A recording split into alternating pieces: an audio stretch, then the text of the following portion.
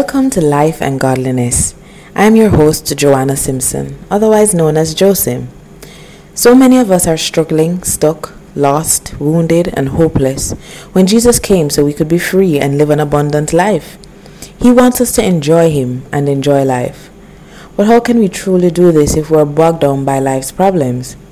Well, Life and Godliness with Josim hopes to help persons enjoy life with Christ by sharing Christ-inspired solutions to everyday problems and digging up deep-rooted mindsets that skew our perception of the Father. To quote a popular artist, life is hard, but God is good, and He's patient in our journeys. So join us as we talk about life and godliness. Welcome back to Life and Godliness with Joe on Arrow Internet Radio. We are continuing our discussion on spiritual abuse with Remy Diedrich, the author of Broken Trust. Remy Diedrich is a co-founding pastor at Cedar Brook Church in Wisconsin. He is married with 3 children. After having his own experience of spiritual abuse and allowing God to heal him, Remy wrote a book for those who may be confused about the experience, may need healing, or may even need to open up their hearts to correction for participating in spiritual abuse. Again, as we explore this issue, we must approach it with humility and the grace of God, knowing that we too can fall into the trap of being perpetrators of spiritual abuse. In last week's episode, Remy defined spiritual abuse and identified some of the traits of a spiritually abusive system and leader. If you would like to hear the full episode, please listen again on Monday at 8 p.m. for the 2 episodes back to back. Let's go back to the show. So once we identify that we are in a spiritually abusive situation, how should we respond? Well, in my book, I kind of boil it down just to two simple things you can do. You can either stay and confront the abuse, or you can leave. And I think that's really up to the individual. I think that each individual has to decide what it is that God's calling them to do. And I don't think you should feel guilty for staying, and I don't think you should feel guilty for leaving. It's whatever you feel you can do and you feel God is calling you to do. Some people, just by their personality, they aren't able to confront leadership like is necessary in a situation like that. And so for them to wade into that kind of confrontation would just be way over their head and really cause so many emotional problems to them that it would exhaust them. So my recommendation for them is to simply leave. If you feel, in fact, someone just wrote me today and in that situation, and they said, I've left my church, but I feel like I should confront the leaders even though I'm gone. What should I do? And I said, well, it wouldn't hurt to send an email and to let them know why you left and what you're concerned about. If you're respectful and if you're honest, and you can always offer to meet with them if they're interested. So I think that even if you leave, you could still do something like that. You could leave an email, or you might say, I'm going to fight for this church. I'm a part of this church. I love this church. I've got the type of personality that is able to stand up to strong leaders. I'm willing to wade into this thing and go nose to nose and toe to toe and try to red out this abuse, because this isn't right and it shouldn't be happening. So those are the 2 basic categories. Confrontation seems like Pardon me? Confrontation seems like such a strong word to me. When I think about, so for example, there are 2 scriptures that come to mind. So there's the scripture that talks about when a brother offends you, you go to them first alone, and if they don't listen, then you carry 2 persons, etc. And then there's also the scripture where Paul speaks, I think he's speaking to Timothy, and he's saying, don't rebuke an elder, encourage them in the Lord. So how do we confront a leader in the grace of the Lord, in a biblical way, Sure. Well, you can do a few things. I mean, part of it is like I was mentioning to that one person, if they wrote an email, just to be sure that they're respectful. So you can point things out to someone else, and you don't have to be abusive. You don't have to be harsh or judgmental. You can approach them in a respectful way and say, I have some concerns that I'd like to share with you. and just be careful how the words you use and how you approach it.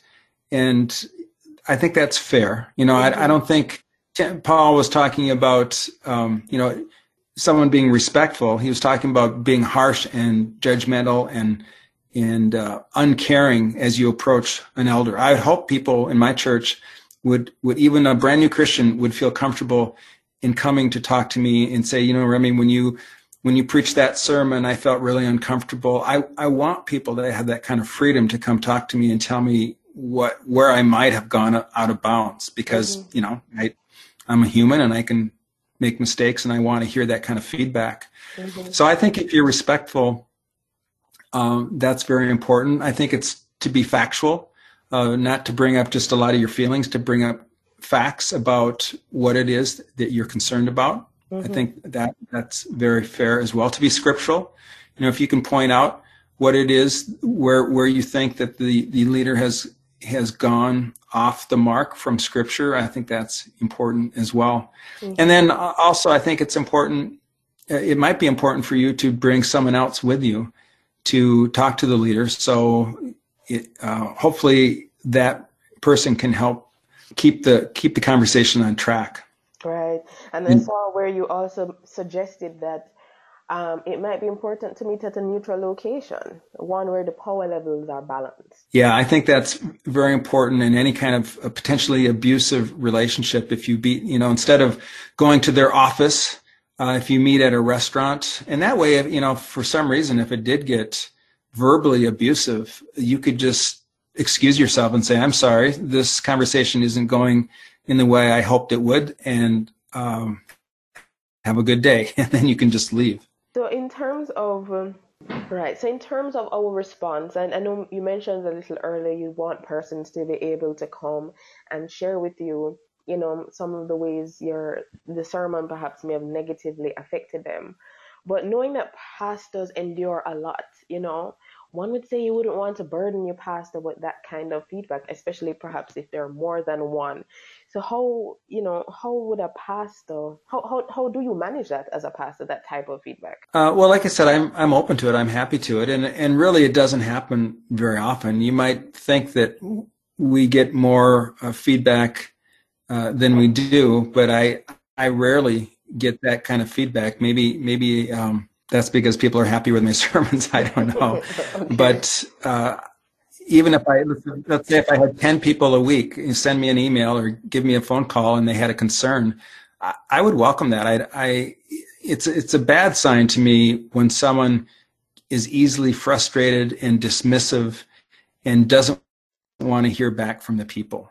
That tells me that there's something inside of that leader that isn't open to correction. And whenever someone's not open to correction and is always getting defensive, that's a bad sign to me of a leader. Okay. So in terms of, you spoke about earlier, our friends, and one of the reasons why we may not want to leave a church and, being the community that we've developed. Now, if we as a person, if we have identified that a particular community can be spiritually abusive, is it our responsibility to warn our friends? Or should we go to the pastor first? How do we approach the kind of friendship, fellow member situation? Yeah, that's a good question, and I think it's a really hard question. It's hard to know what to do, and I don't know if there is a right answer. I read years ago when I was in this church that I felt where the pastor had become abusive.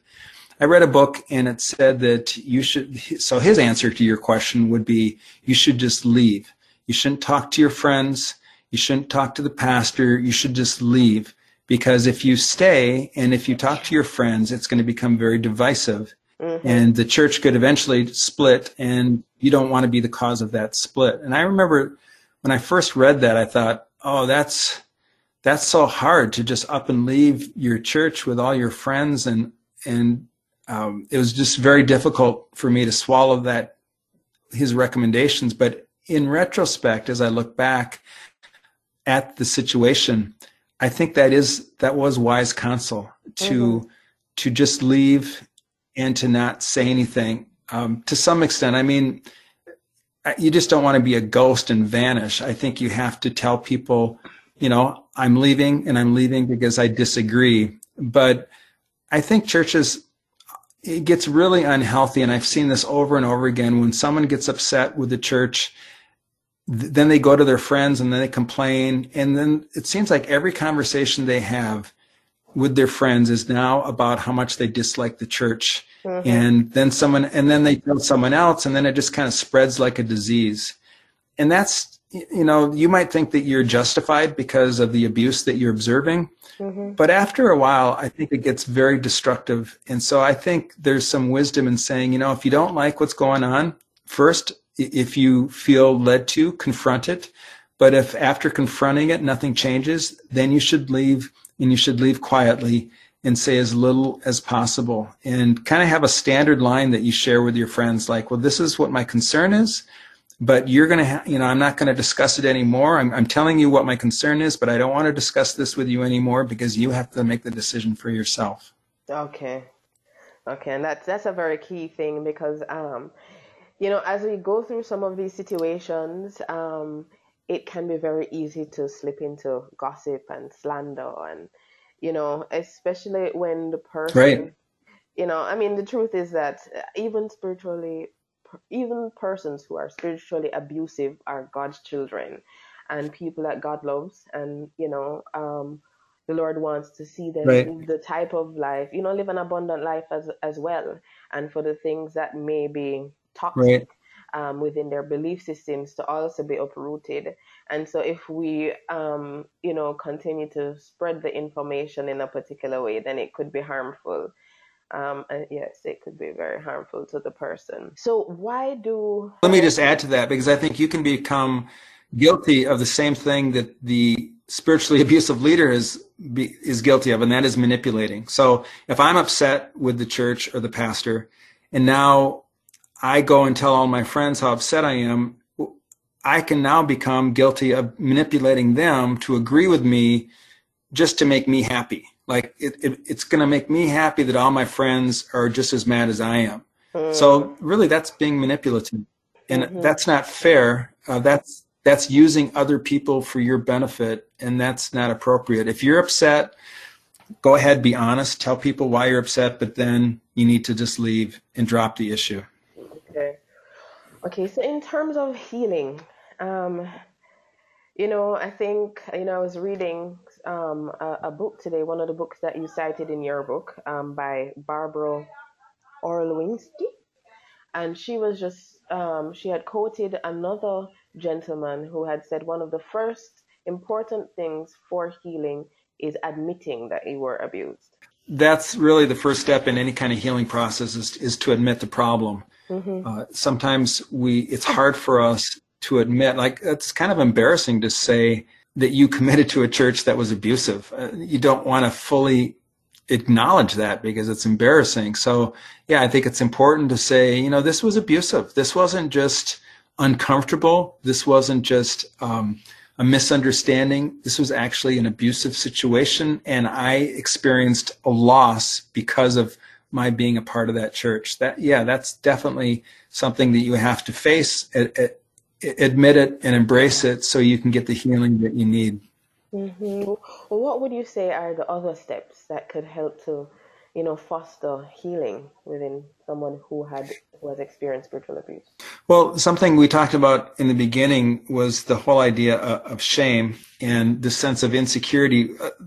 When you're in an abusive situation, what's happening is you're being stripped of your identity, and you're being stripped of your value as a person. That's what the abusive situation is all about.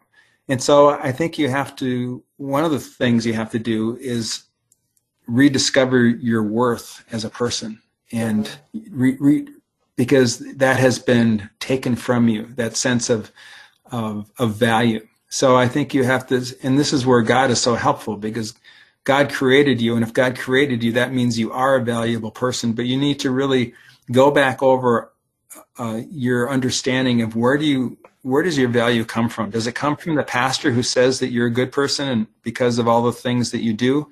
Or does your worth come from the fact that the creator of the universe created you loves you and died for you. That's where your worth comes from. So I think establishing your value is an important aspect of your healing. Okay.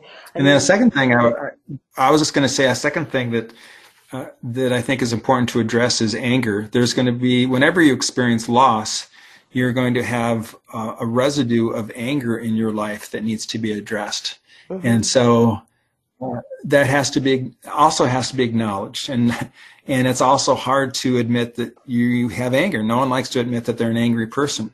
Mm-hmm. So if you can say, you know what, I have some anger issues. There are some things I have to be able to let go of this, that's what forgiveness is all about. Mm-hmm. I have to be able to let go of this anger for what this person has done to me. Otherwise, I'm going to be thinking about this for the rest of my life, and I don't want to do that.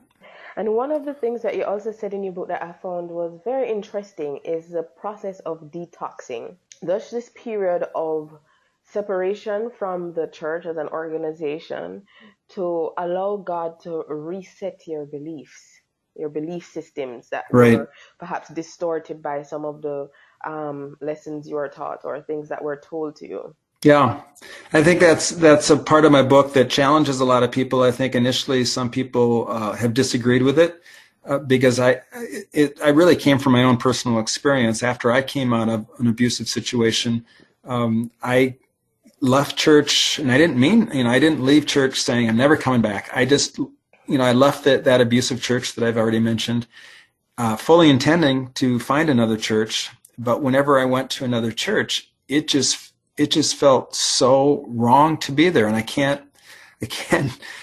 describe why that is, but I've heard this from countless people who've come out of abusive churches that they can't go back to church initially.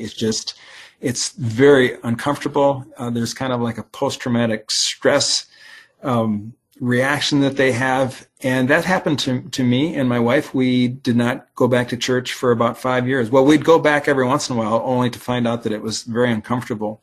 And we finally were able to return to church after 5 years. And I think that's okay. I think you need to give yourself permission to not quickly re-engage. Just like, imagine if you were married to an abusive person and they beat you every day, and then you got divorced, and then within a week or two, you started dating someone. I mean, that would just be, you just need time to find out who you are and recapture your sense of identity. You can't immediately go back into another relationship. And I think that the same is true with a church situation. Mm-hmm. But the Bible says, for example, don't neglect the meeting, the fellowshipping of the brethren. So how can we maintain that, while doing this detoxing? How can we do this? Sure. Well, I think today more than ever, there's ways to have fellowship with people without being formally a part of a church. Even like myself in my situation years ago, I had many friends, Christian friends, that I would have fellowship with. Certainly with my wife, fellowship with her and worship with her. So it doesn't mean that you have to cut off all association with other believers. Mm-hmm. It's just talking about that organization, specifically the one you left. But even I just think we have to be freer with our understanding of what fellowship means. It doesn't mean a church on a corner. It can be maybe you join a Bible study in your community. Maybe you have fellowship with your Christian friends. You're maintaining contact with other believers. It just isn't an organized church on a corner. You are listening to Life and Godliness on Arrows Internet Radio. So in terms of spiritual authority, because a lot, in my understanding, a lot of this issue of spiritual abuse perhaps is a misunderstanding of what true spiritual authority looks like. What would you say is a biblical understanding of spiritual authority? How should it work? Yeah. Well, I know that there was a teaching, it's probably still out there, but I heard the teaching years ago, but the idea that everyone has to be under authority, and it kind of starts with Jesus, and then the pastor's under Jesus, and then the people are under the pastor, and then the family is under the husband, and it kind of goes. I mean, and in theory, that's fine. but ultimately our authority is Jesus.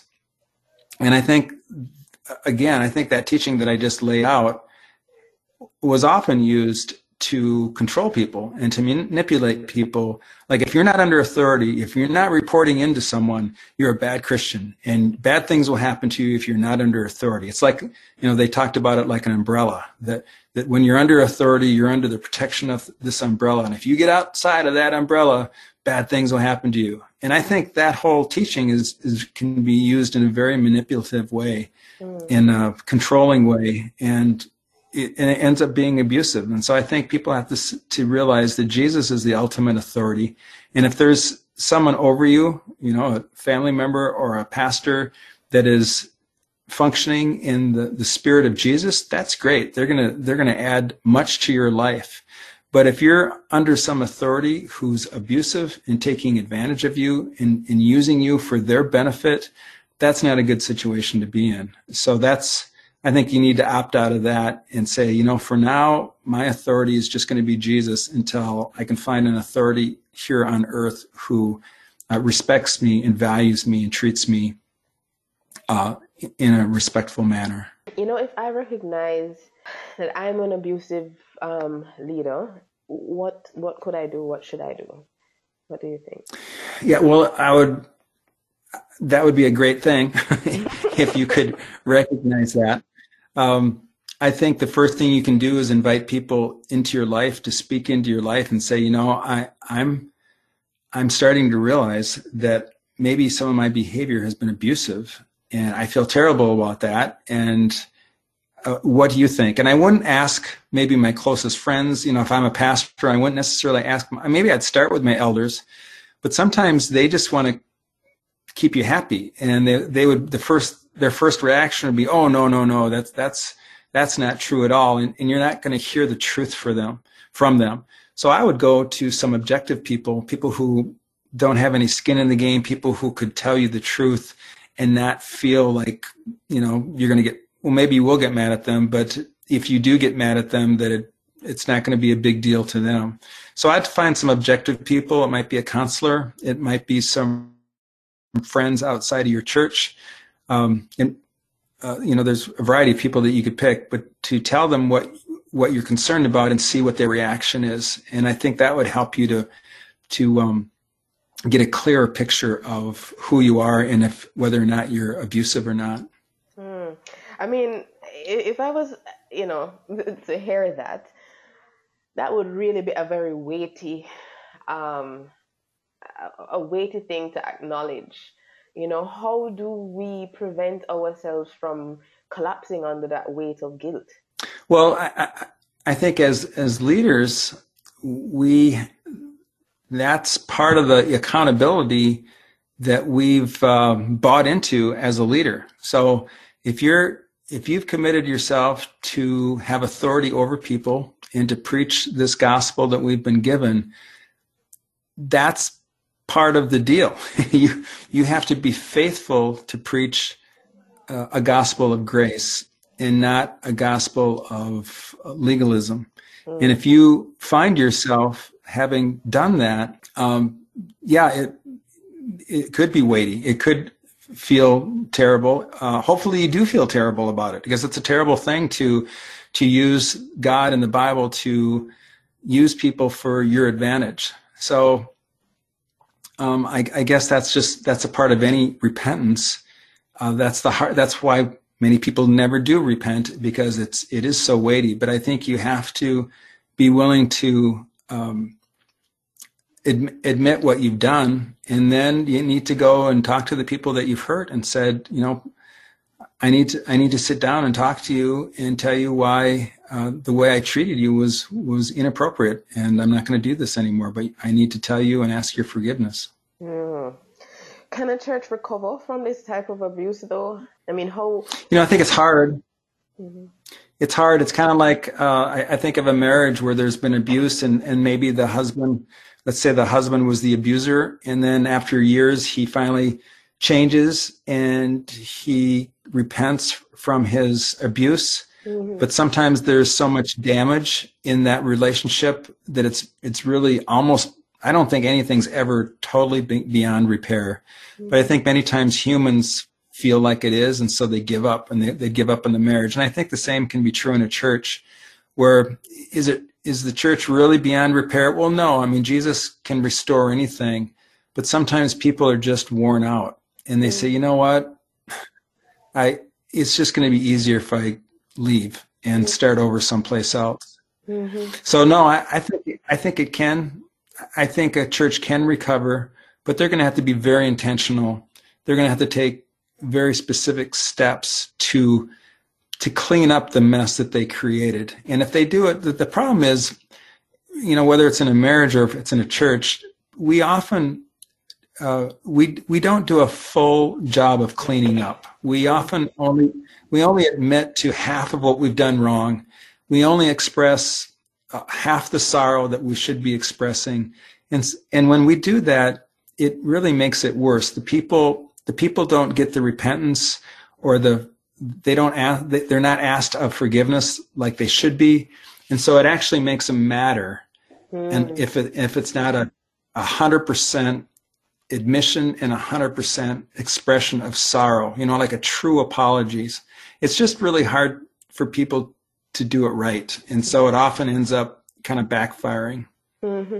And as a leader, how can I prevent myself from kind of drifting into spiritual abuse? Because based on your own story, it sounds as though a church can start out grace-based and then kind of just end up in a situation where it becomes more legalistic and manipulative and controlling. Yeah. Well, I know I was just at a conference with pastors and talking about this, but I said, I was telling them that I think we have to really be introspective, and really, like with my sermons, I write out my sermons, and as I write out my sermon and then read through my sermon before I preach it, I'm always looking for how people might hear me in a legalistic way. It's very easy to speak in a legalistic way, and you as the speaker, you don't hear it. Maybe you didn't intend it to be legalistic, but it comes across as legalistic. Mm-hmm. And so I think you have to be hyper vigilant in regard to everything that you say, even like in your announcements. I mean, in your announcements, you can announce things in a way that imply that if you don't, let's say there's a prayer meeting this Saturday night, you can simply announce that and say, we have a prayer meeting. We'd love it if you'd come out. That's a simple way to announce it. But you can also announce that prayer meeting like, well, people, if you don't come out tonight, what is Jesus going to think if you're home watching TV and the church is praying? And, you talk about that prayer meeting in a very intimidating way, which the intention is to manipulate people to go to that prayer meeting. So yeah, I think you have to be very self-critical and self-aware of what you're saying and how you're saying it, and then talk about that with other people. How does that come across? When other pastors preach at our church, I always review their sermons before they preach, and I'll challenge them. I'll say, instead of saying that everyone does this wrong, how about if you just say that sometimes some people do this wrong? Don't imply that everyone's terrible at prayer. You can say, sometimes we don't always pray as much as we do, rather than saying, we never pray as much as we should. It's just a willingness to look in the mirror and say, what are we saying and how are we saying it? Very interesting. So in terms of, there's a lot that goes into the preparation to ensure that persons don't receive what is being said as legalistic, as you said, and a kind of pressure to conform, but they're able to hear, in a sense, the spirit behind what is being said. One of the things that is kind of hard to rectify, and this is going back just a little bit, is the fact that we can grow in a spiritually abusive system. I mean, it's kind of hard to believe, because it's like, if it's spiritually abusive, can I really grow? Is this something that is real? Is it possible to grow in a spiritually abusive situation? Yes. Well, I think it really depends upon the person. I think if the person is very sensitive and very insecure, I think it's going to be almost impossible for them to grow, because everything that is said and done against them, they'll take it to heart, and it will just slowly crush them. On the other hand, I think if you have a stronger personality, you might be able to. It's like any hardship. God can use a hardship to actually strengthen you. So I think some people could come out of that abusive situation stronger, because they learn to overcome it. I mean, it's like I've maybe you've heard this, but when people were in the concentration camps in Germany during World War II, some people gave up and died, and some people came out of it with they were able to overcome it and come out with a really positive attitude. So it depended upon how they viewed the persecution that they were under. And then also because, as you said, the person who might be the leader, who might be spiritually abusive, isn't that way all the time, in terms of, because their intention is not to harm. Perhaps there are times when they do allow the Lord to lead them in a way that is beneficial for the church. Yeah, and it's interesting. There's a church, another church not too far from us, where I know people, a few different people that have gone to that church, and some people who go to that church don't think of it as abusive at all, and they're happy going there, and they don't see any signs of abuse. But other people who are much closer to the leadership, to the inner circle of the leadership, they see it as being very abusive. And so it's just interesting how different people can perceive the leaders from a different way. If you just go there on Sunday and hear a sermon, you might not see or hear anything abusive. But then if you are, like I said, on the inner circle, you might be very affected by the abusive nature of the church. And as we close the show, I wanted to find out two things before I ask you to pray. Is how do we prevent ourselves now from going on a witch hunt to say, okay, well, is our church spiritually abusive? Recognizing that, because, for example, in Jamaica, we have very passionate leaders. We can be seen as a very forceful, aggressive type of people. And so perhaps there are persons whose approaches may appear abusive, but may not be, what advice would you give against guarding against going on a witch hunt? Yeah. Well, I guess not to be simplistic, but to be actively bringing those things that make you feel uncomfortable to God, and saying, God, is this just a personality issue? Maybe I'm a quiet introvert and this pastor is a raving extrovert, and is that what upsets me? Or are there issues that are actually here that are truly, manipulative, and this pastor is out to control people? We often see it with abusive people. You can often see it in finances. Spiritual abuse often comes in trying to extract more and more money out of people. So there might be some real tangible things that you can point to and say, no, this isn't just a personality issue. This is, I can see an abuse of funds. Number one, they're manipulating people to get the money, and then they spend the money on like nicer cars or nicer homes for themselves. They're not turning around and using that money for good purposes. So I think if you're objective and praying and asking God to show you these things, that He'll point out what's wrong without it turning into a witch hunt. I just want to say thank you so much, Remy, for sharing. Just sharing about this topic of spiritual abuse. It's not an easy topic to deal with. It's not an easy topic for those who may be victims. It's not an easy topic for those who may be considered a perpetrator. But definitely God is interested in both our sides and both our lives, and wants to restore and to heal, and just this whole issue of understanding grace.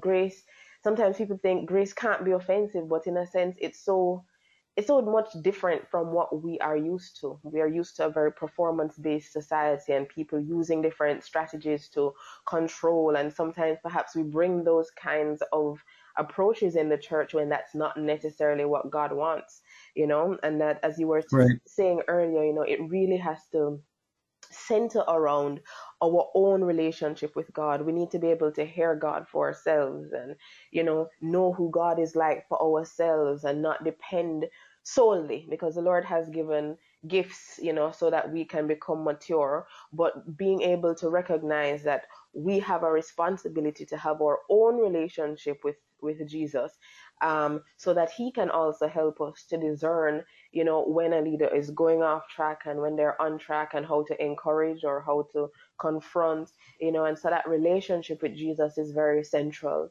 And so I just want to ask you to pray for our listeners, both those who have been victims, as I said, and those who may have participated in a spiritually abusive system.